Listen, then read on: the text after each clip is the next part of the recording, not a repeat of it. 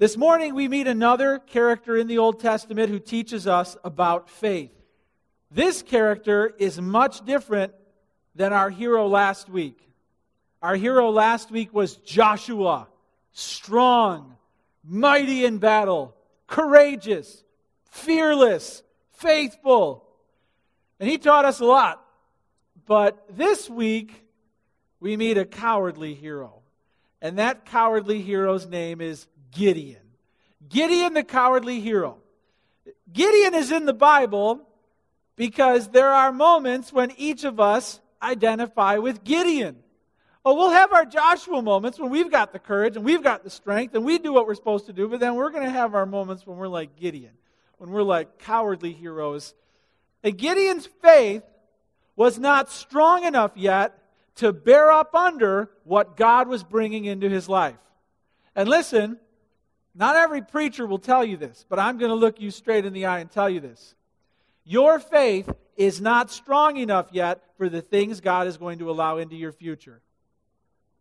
The reason God will bring problems into your life is to strengthen your faith, to grow your trust in Him, so that as the years go on, you will see Him differently.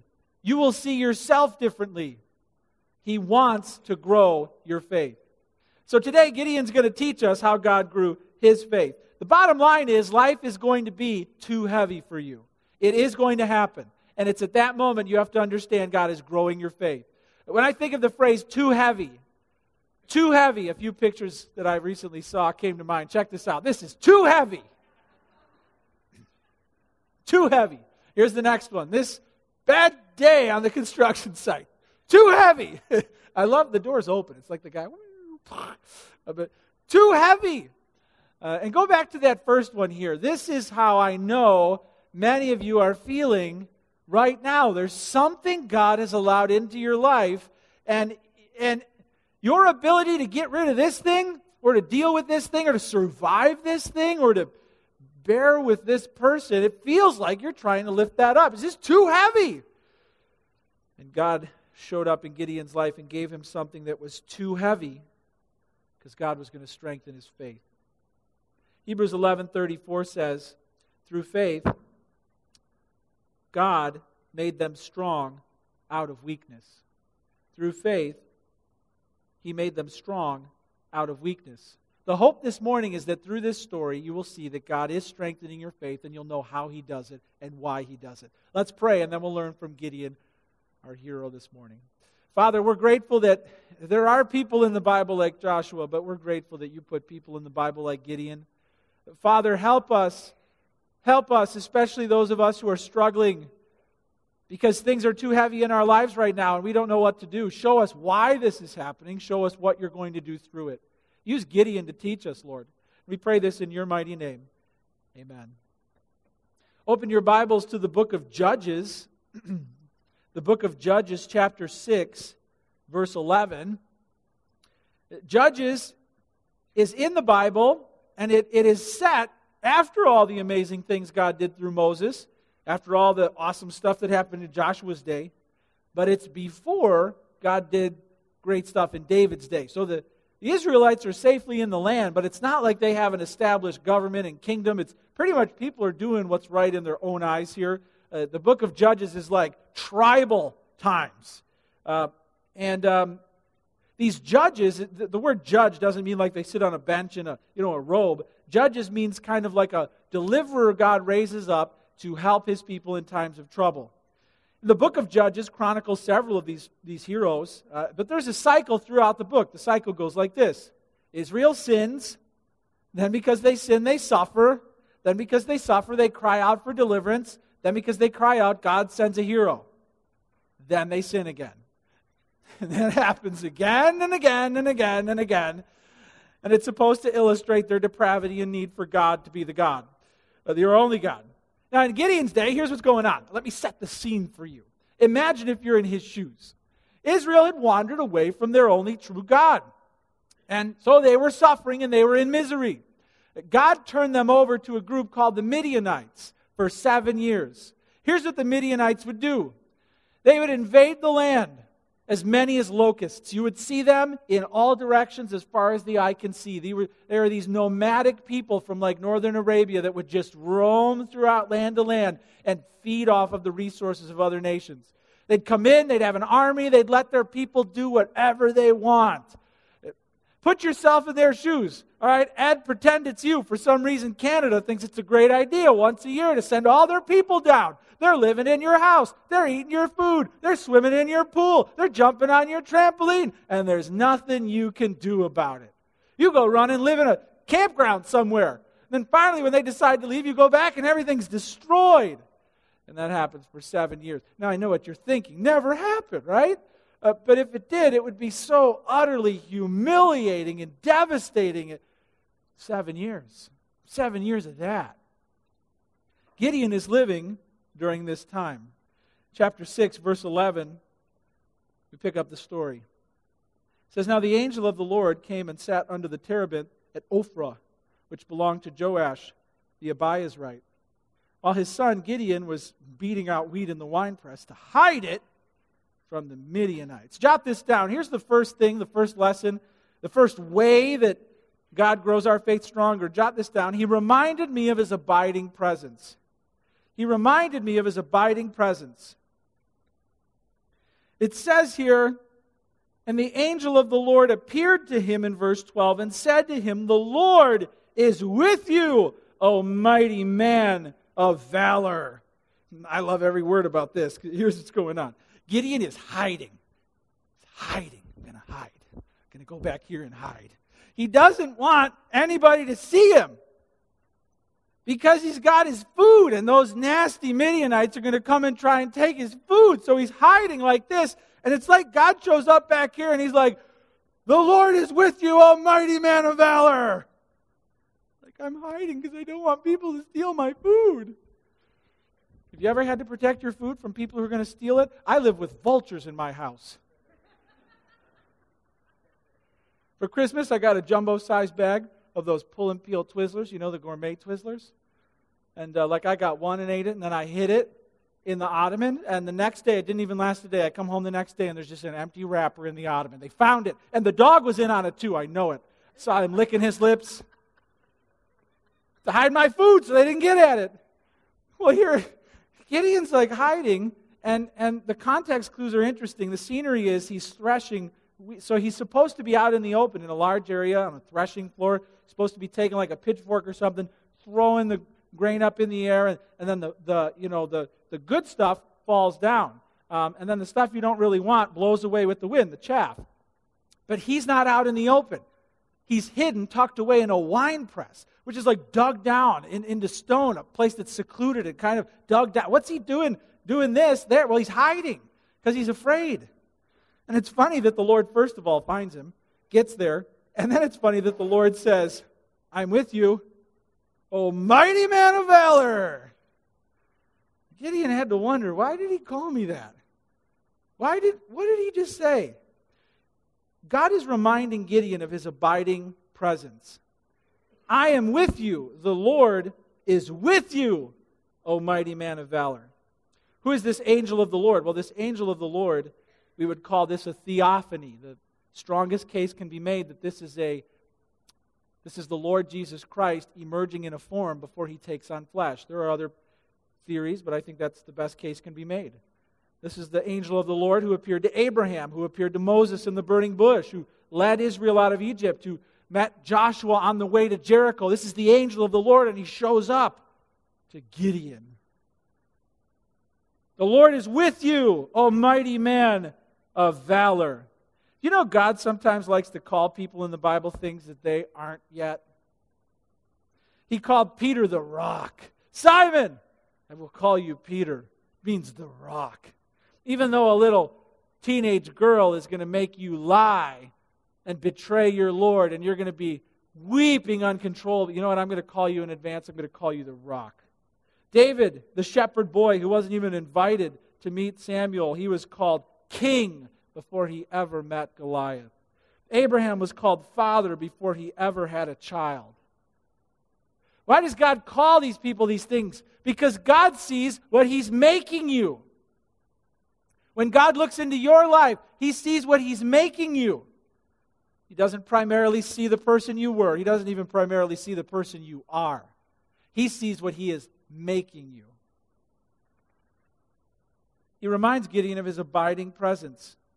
Gideon responds with an interesting statement. Check out verse 13. And Gideon said to him, "Please, sir, if the Lord is with us," if. He says this to God. If the Lord is with us, why then has all this happened to us? And where are all His wonderful deeds that our fathers recounted to us, saying, "Did not the Lord bring us up from Egypt? But now the Lord has forsaken us and given us into the hand of Midian." O mighty man of valor! And Gideon's like, if the Lord is with us, why has all of this happened? This is great that God puts this in the Scripture. Hey, do you ever feel like, God, where are you? You ever feel like, God, you don't feel close? You ever feel like, God, where have you been for the past month, year? You ever feel like there's distance and you wonder where God has been? You know, the Bible is very honest with these emotions. David sometimes would pray in the Psalms, "Lord, open your ears. Lord, open your eyes." Because this is the way that we feel at times. And yet the Lord is face to face with Gideon. The Lord is there. Gideon doesn't know it yet.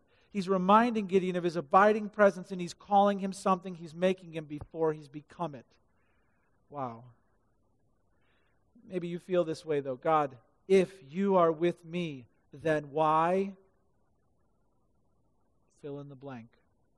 You feel that way? Gideon felt that way. He got to say it to God's face. He reminded me of His abiding presence. Then something amazing happens. Verse 14. I like the question. Where are all the wonderful deeds that our fathers recounted to us?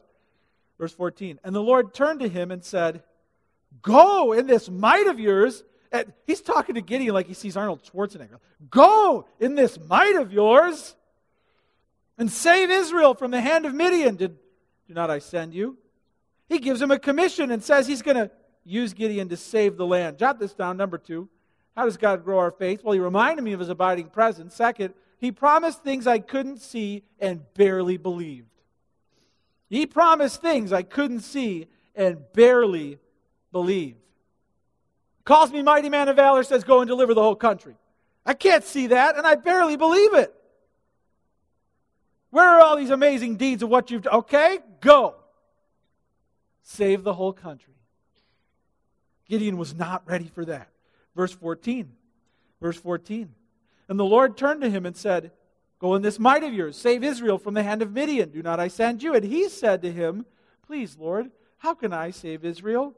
Behold, my clan is the weakest in Manasseh, and I am the least in my father's house." Me? You wait a minute. I just wanted to tell you about the problems I've identified in my life. I didn't really want you to give me something to do about it. Do you know people like this? They will tell you all about the problems in their life. When you remind them perhaps something the Lord has required of them, they don't, wait, I'm not telling you this so you could give me things to do. Very aware of the problems. Very oblivious to the actions of faith that the Lord is requesting them to take. He promised things I couldn't see and barely believed and gave me a step of faith to take. I love that his heart was, where are all the wonderful deeds I've heard about? This could be one of the most powerful moments in your life.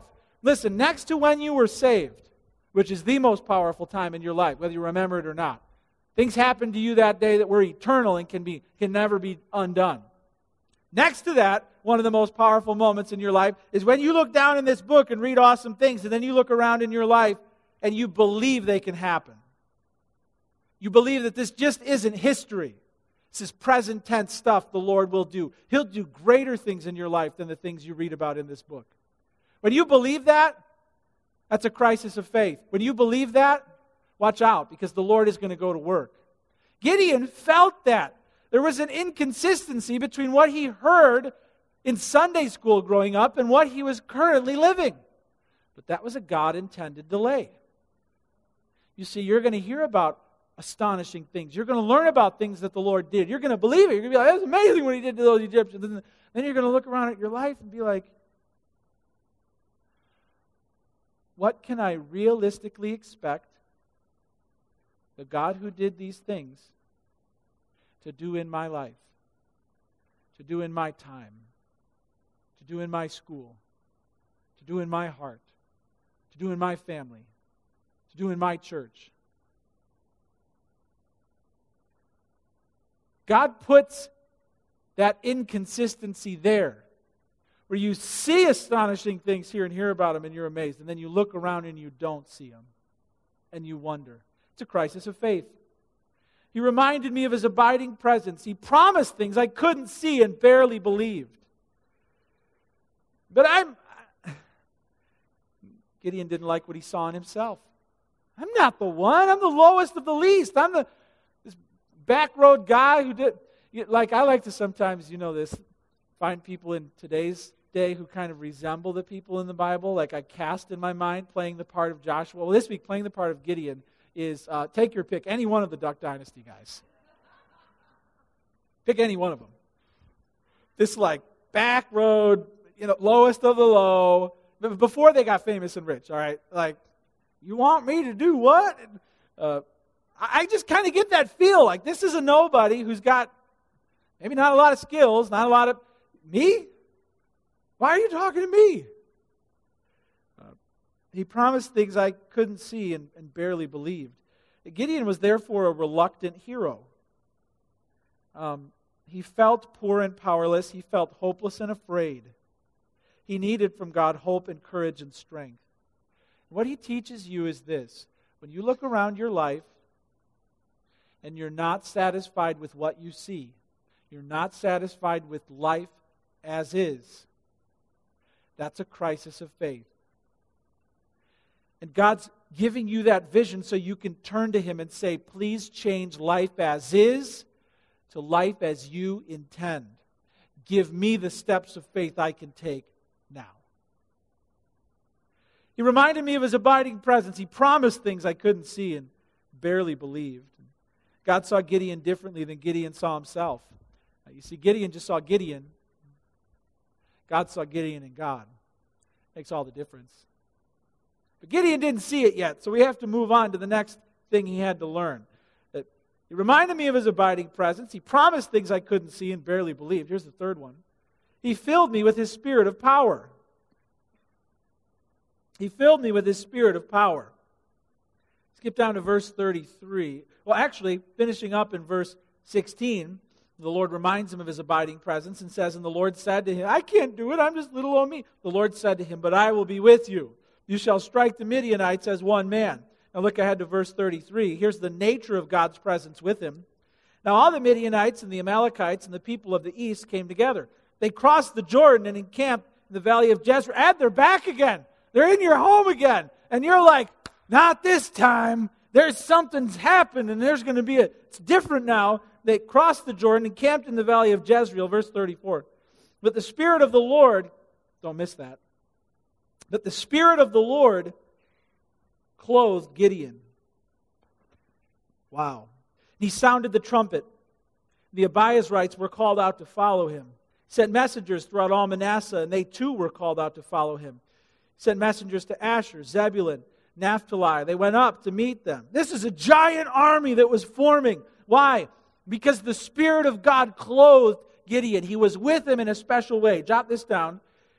He filled me with His Spirit of power. He filled me with His Spirit of power.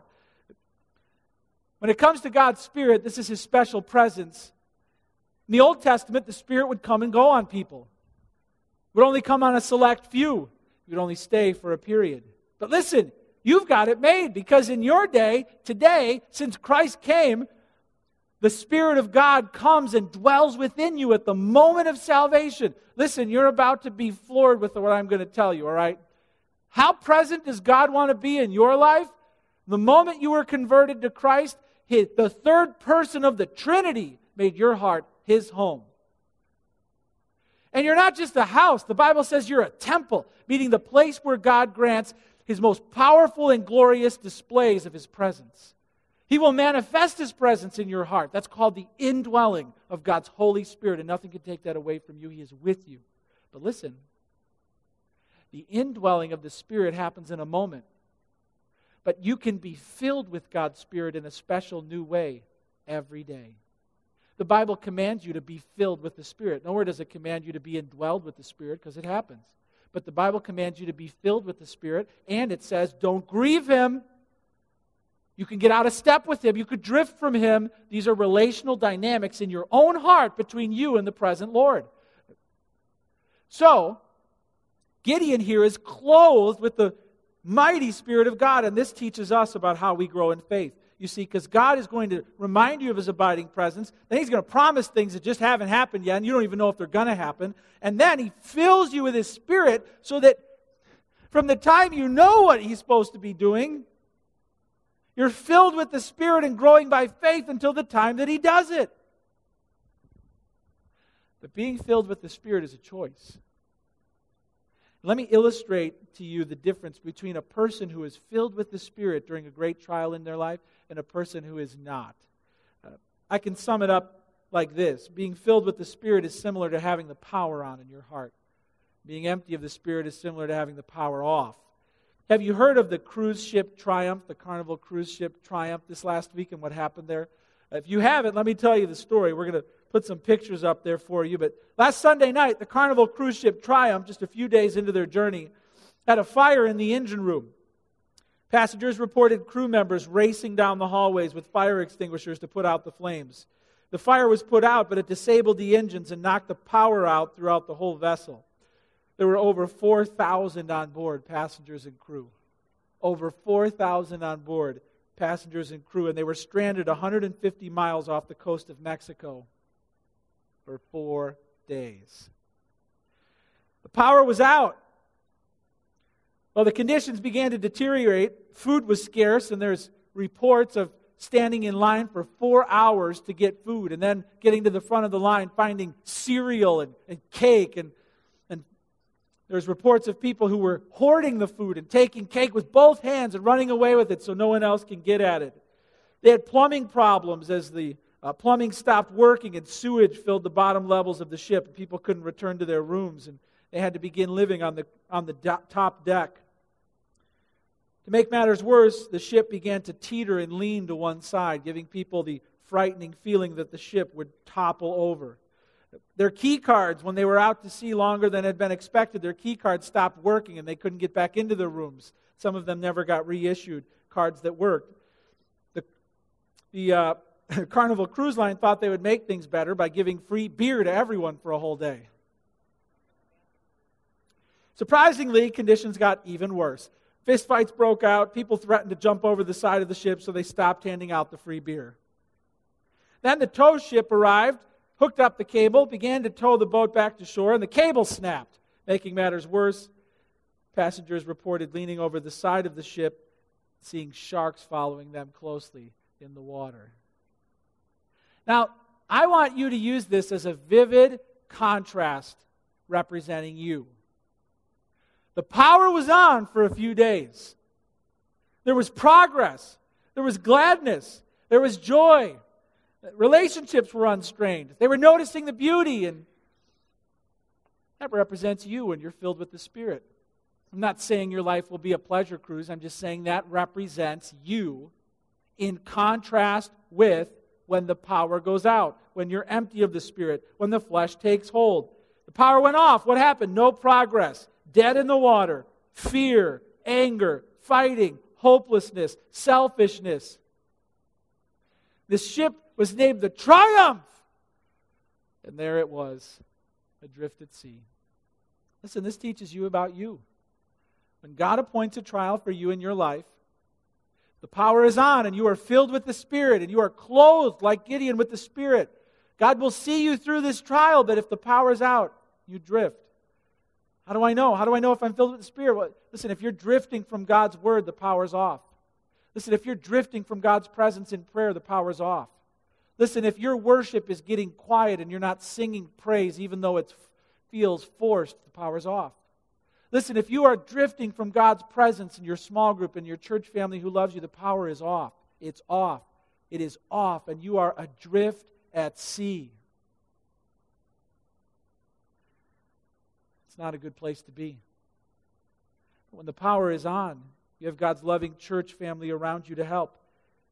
You have God's Spirit singing within you, whispering that it's going to be okay. You have your prayers that are being stored up in the presence of a loving God who will answer you. You have God's Word like food for your soul, strengthening you, like a light for your path, guiding you. Hey, which is it? Are you filled with the Spirit, or are you emptied of the Spirit? He reminded me of His abiding presence. He promised things I couldn't see and barely believe. He filled me with His Spirit of power. Here's the next one. He reassured me in special ways. It's fourth. Go ahead and put that down. He reassured me in special ways. Even though Gideon got the army together, he wasn't quite ready to storm the fields. He was nervous. And so in verse 36, we read a very famous story in the Bible.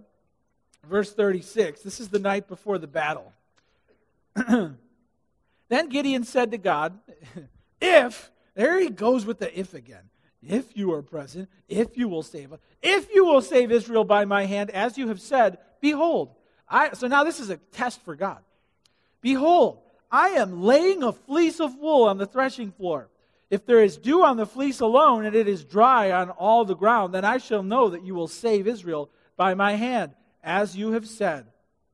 All right, admit it. There are things in your life right now you want God to give you clear direction on. Am I right? There are things in your life right now you're almost tempted to flip a coin. Okay, God, heads I do it, tails I don't. Heads. 2 out of 3. They cast lots in the Old Testament, right? You want direction. If a coin flip would do it, you'd flip the coin. But you're not quite sure how to get this direction. Right? Now, Gideon's model is not to be duplicated today. He took like a blanket, his fleece blade, laid it out on the ground. All right, God, I'm going to go to bed. When I wake up tomorrow, I want the blanket to be wet. I'm going to bed. Then he goes to bed, wakes up, and the blanket's wet. Not a good way of discerning God's will. Then the next day he said, okay, don't get mad at me, but now make the blanket dry and make the ground wet. I'm going to go to bed. God does this because He's so patient with him. He'll be patient with us when we have our Gideon moments, but I almost feel like God's looking down like, you want me to make the blanket wet? Like, I made water stand up in 2 walls and led 2 million people through it on dry ground. You just want it wet? That's all you want? On the one hand, it's foolish. It's silly. Based on everything the Lord had done up to this point, on the one hand, it's foolish. But on the other hand, you know it's you. I know you calmed the storm. I know you rose the Lord from the dead. I know the bush was burned. I know it, but I just need something, right? I just need something. Gideon wanted reassurance. We want reassurance. It was so. When he rose the next morning and squeezed the fleece, he wrung enough dew from the fleece to fill a bowl with water. Then Gideon said to God, let not your anger burn against me. Let me speak just once more. Please let me test just once more with the fleece. Please let it be dry on the fleece only, and on all the ground let there be dew. And God did so that night, and it was dry on the fleece only, and on all the ground there was dew. He reassured me in special ways. Do you know God will reassure you in special ways? What is it that you want direction for?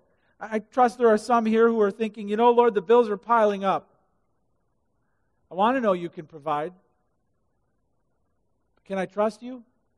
I know there are some who are thinking, Lord, my children, they're in the world and they're going to hear things, and they're going to learn things, and I need you to watch over them. Can I trust you? I know there are here people who are thinking, I want work, I need work, I've cried out for work, and can I trust you? And some who are feeling like, I want you to bring Mr. Right along or Mrs. Right along, and can I trust you? How do I find direction? Well, I put together a chart on the many different ways we can seek direction from the Lord. He will reassure you in special ways. But we have to understand how He does it. Frequency, how frequently does God use these methods? Well, by far the most common method God uses to direct you is His Word. First stop is searching the Word and asking, what has God already said to me about this? Right? And if God says it, I obey it completely and immediately.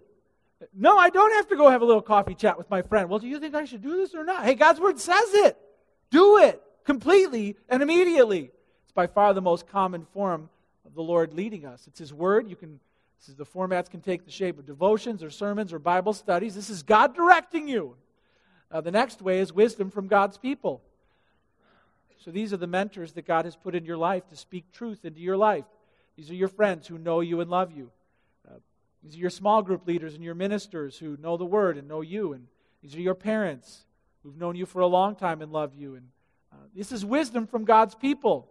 This could be your spouse. This is a very common way for the Lord to make His voice heard, to direct you. Our response should be to weigh it heavily, but to test it against God's Word. Weigh it heavily, right? The Bible calls the person who won't receive advice a fool. A fool is wiser in his eyes than many righteous, wise people. If you don't take advice, you're a fool, and you're ignoring much of what God has to say to you. Wisdom from God's people. Third, circumstances. These would be the open doors and the closed doors in your life. Opportunities, someone to date, a job to take, a school to attend. There's nothing right or wrong about opportunities, but rarely what God will do is God will bend your circumstances to direct you in a certain way. What do I do then? Well, I need to get advice. I need to test it against God's Word. I think too often people take circumstances and make that the primary way. Too often. Well, you know what? How bad can it be? This came out of nowhere. It's a great job. It's a great idea. This seems like a great person. And then when you say, well, have you gotten advice for this? Have you checked God's Word for it? No. I'm just going to let it play out. What are you doing? You're making your circumstances your God. I'm just going to see how it goes. I'm not going to listen to what my friends are telling me. I'm not going to listen to what my parents are telling me. I'm not going to listen to what God's Word says. I'm just going to let circumstances tell me. You need to get advice and test it against God's Word. I've heard people come to me and say, they've shared with me their next great plan in life, and I've looked at them and patiently, lovingly said, that's the award-winning worst idea I've ever heard a person tell me, ever. Like, what you're about to do will hurt your family, hurt your future, hurt you financially. It's the worst, by far, idea I've ever heard in my life. And the person responds by saying, well, I think God's telling me to do it. And it hasn't turned out well. That person won't take advice. The fourth one, and this is where Gideon tried. This is the supernatural methods. These would be dreams and visions and prophecy and miracles. And these are, everyone say it with me, very rare. Now, some of you didn't say it. Everybody say it now. These are. So the person who comes up to you talking like this is the only way God leads them, every day that they hear from the Lord and they get visions and dreams and they're the one, God's like talking to them on the walkie-talkie, and that person doesn't understand what the Scripture has revealed. That these are very rare and they're to be treated with tremendous biblical scrutiny. Test the spirits. You're to put this kind of leading to the test. You're to get advice. You're to check it against God's Word. Gideon wanted it, and in this rare instance, he got it. But you shouldn't always be like, God, I just need a sign. Rarely he will do that. But he will reassure you in special ways. He will reassure you in special ways. He'll lead you and direct you and guide you. You have to know the different ways to find His direction. Then you have to respond by faith when He does direct you. Gideon wasn't quite ready yet. That night, the Lord had to do one more thing. He had to scoot him down near the enemy lines. He had to let him overhear this conversation about the enemies and how terrified they were. Finally, Gideon got ready to go. But God did something then. Check out chapter 7, verse 1. Chapter 7, verse 1. And this actually happens before that night encounter that I told you. But then, this is good. Jerubbaal, that is Gideon, and all the people who were with him rose early and encamped beside the spring of Harod. The camp of Midian was north of them by the hill of Morah in the valley. The Lord said to Gideon, the people with you are too many for me to give the Midianites into their hand, lest Israel boast over me, saying, my own hand has saved me. Now, therefore, proclaim in the ears of the people, saying, whoever is fearful and trembling, let him return home and hurry away from Mount Gilead. Then 22,000 of the people returned, and 10,000 remained. Hey, did you catch what just happened? God took an army of 32,000 people and made it an army of 10,000 people. And the Lord said to Gideon, the people are still too many. Take them down to the water, and I will test them for you there. And anyone of whom I say to you, this one shall go with you, shall go with you. Anyone of whom I say to you, this one shall not go with you, shall not go. So he brought the people down to the water. The Lord said to Gideon, everyone who laps the water with his tongue, as a dog laps, so like this person lays down flat on their stomach and just like drink it like an animal, you shall set by himself. Likewise, everyone who kneels down to drink, and the number of those who lapped, putting their hands to their mouths, was 300 men, but all the rest of the people knelt down to drink water. And the Lord said to Gideon, with the 300 men who lapped, I will save you, give the Midianites into your hand, and let all the others go, every man to his home. Hey, God just made an army of 32,000 men into an army of 300. Gideon, you have a major staffing problem. You have too many troops. Jot this down. How will God grow your faith? Well, He will reassure me in special ways, but He made things far worse than I ever imagined. This is not going to be a point you will like to hear about your God, but you've got to hear it.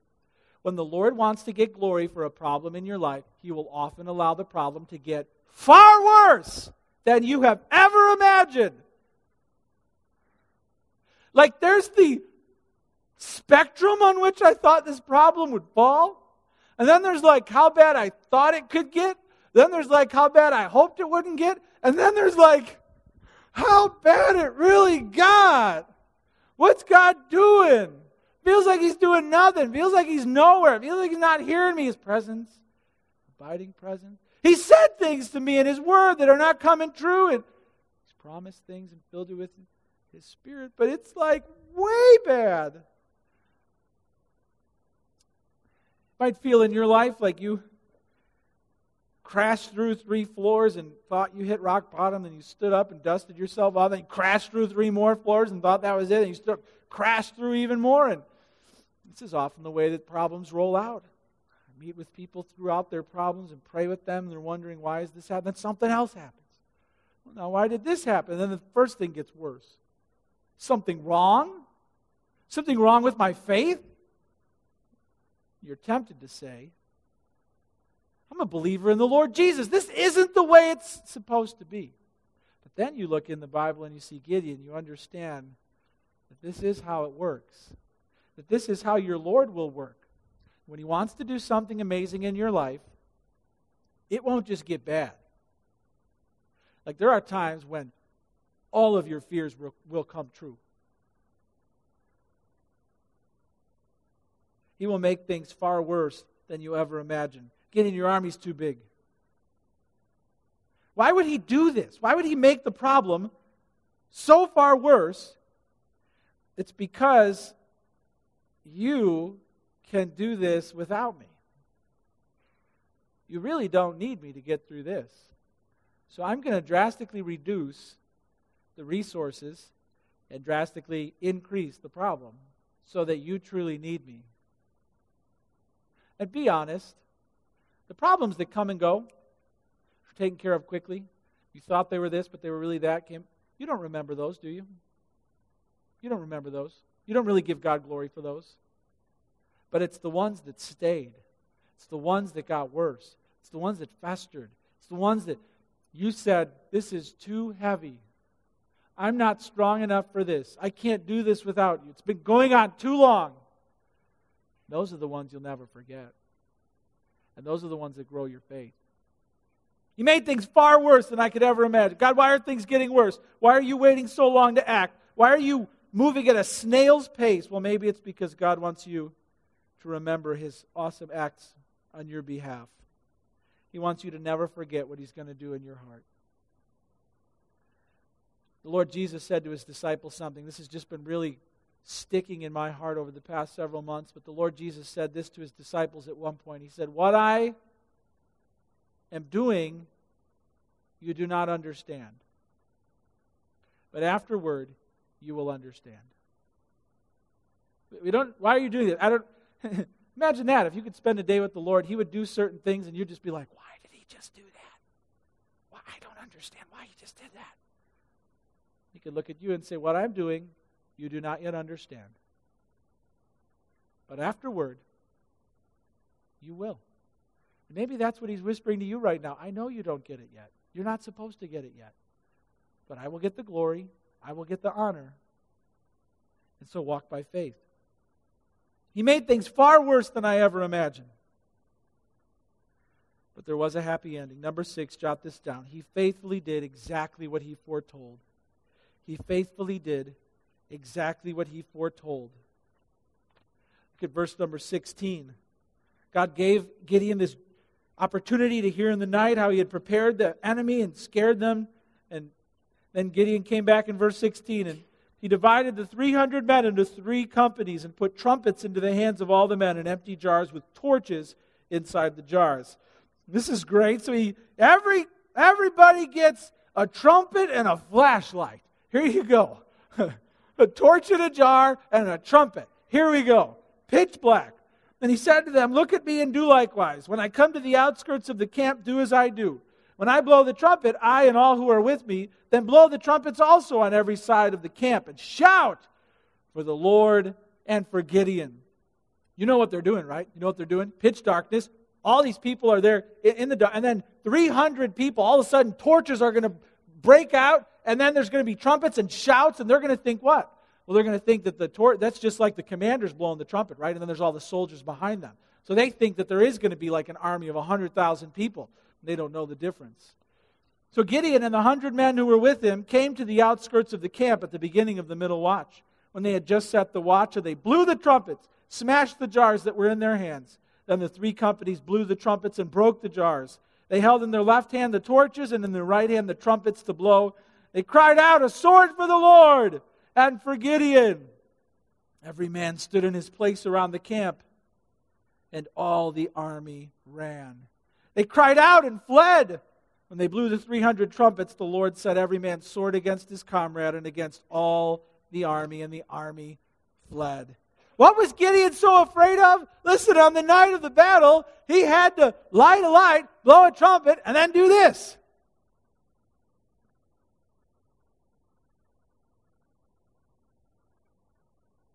This is it. This is it. And often in our lives, things that are too heavy for us, things that we could never handle on our own, we're all afraid. And in the end, while we're doing this, God does something unbelievable. We get all worked up. We get all afraid. We forget what we've heard. We forget He's with us. When things get worse, we get more afraid. But in the end, it will be to you exactly as you have been told. God will prove faithful in everything. There's a reason for the process. How will your faith grow stronger? Your faith is not strong enough yet for the things God will bring into your life. It has to grow stronger. I'm telling you that. I'm being honest with you. He will remind you of His abiding presence. He will promise things you can't see and you barely believe. He'll fill you with His Spirit of power. He will reassure you in special ways. Things may get far worse than you ever imagined, but you can trust that He will faithfully do exactly as He foretold. And when you hear that, now you have an opportunity to respond by faith. This is your chance. Now you get a chance with the Lord present here, just as Gideon had a chance to talk to the Lord back then, to bring your thing into His presence. Say, why is this here? To believe that the great deeds you heard in the Old Testament will be renewed in your day. I want to give you that chance right now. Let's bow our heads. Let's close our eyes. And let's have a moment right now with you and the God who loves you in His presence.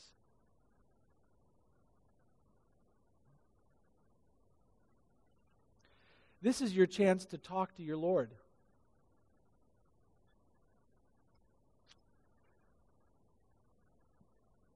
This is your chance in His presence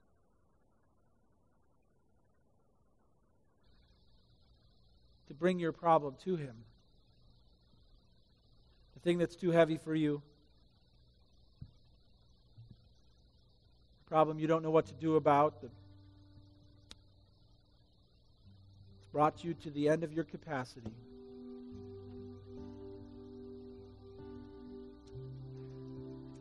This is your chance to be honest. Tell Him how you feel. He didn't turn away from Gideon. He won't turn away from you. This is your turn to be honest and to bring to Him your emotions. To honestly say you wish that it was gone. You wish He had done away with it a long time ago. You wish He had restored, fixed, healed, provided, protected. This is your chance to say, Lord, you said, and if you are here, then why? This is your chance.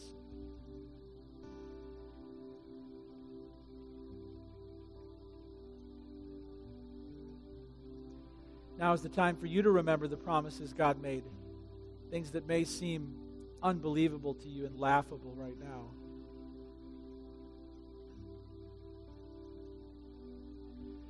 This is your chance to ask that the Lord would fill you with His Spirit to sustain you while He has you wait. While the problem gets far worse than you thought, this is your chance to ask Him to fill you with His Spirit of power, to reassure you in special ways. Right now is your opportunity before you see it, by faith, to tell the Lord you believe He will prove faithful. Lord, you are growing our faith. You're not content to leave us as is. You're not content to leave our lives untouched by you. We are not yet where we need to be. Lord, help us not to resent the problems and trials you bring into our lives. Help us not to believe the lies about your character, your motives. Help us not to believe the lies about our problems, their power and their size. Lord, help us by faith to see strength grow up out of our weakness. Pray that you would increase our joy during the trial and help us with courage and hope to know that you will faithfully respond. Oh Lord, grow our faith. We pray this in your name.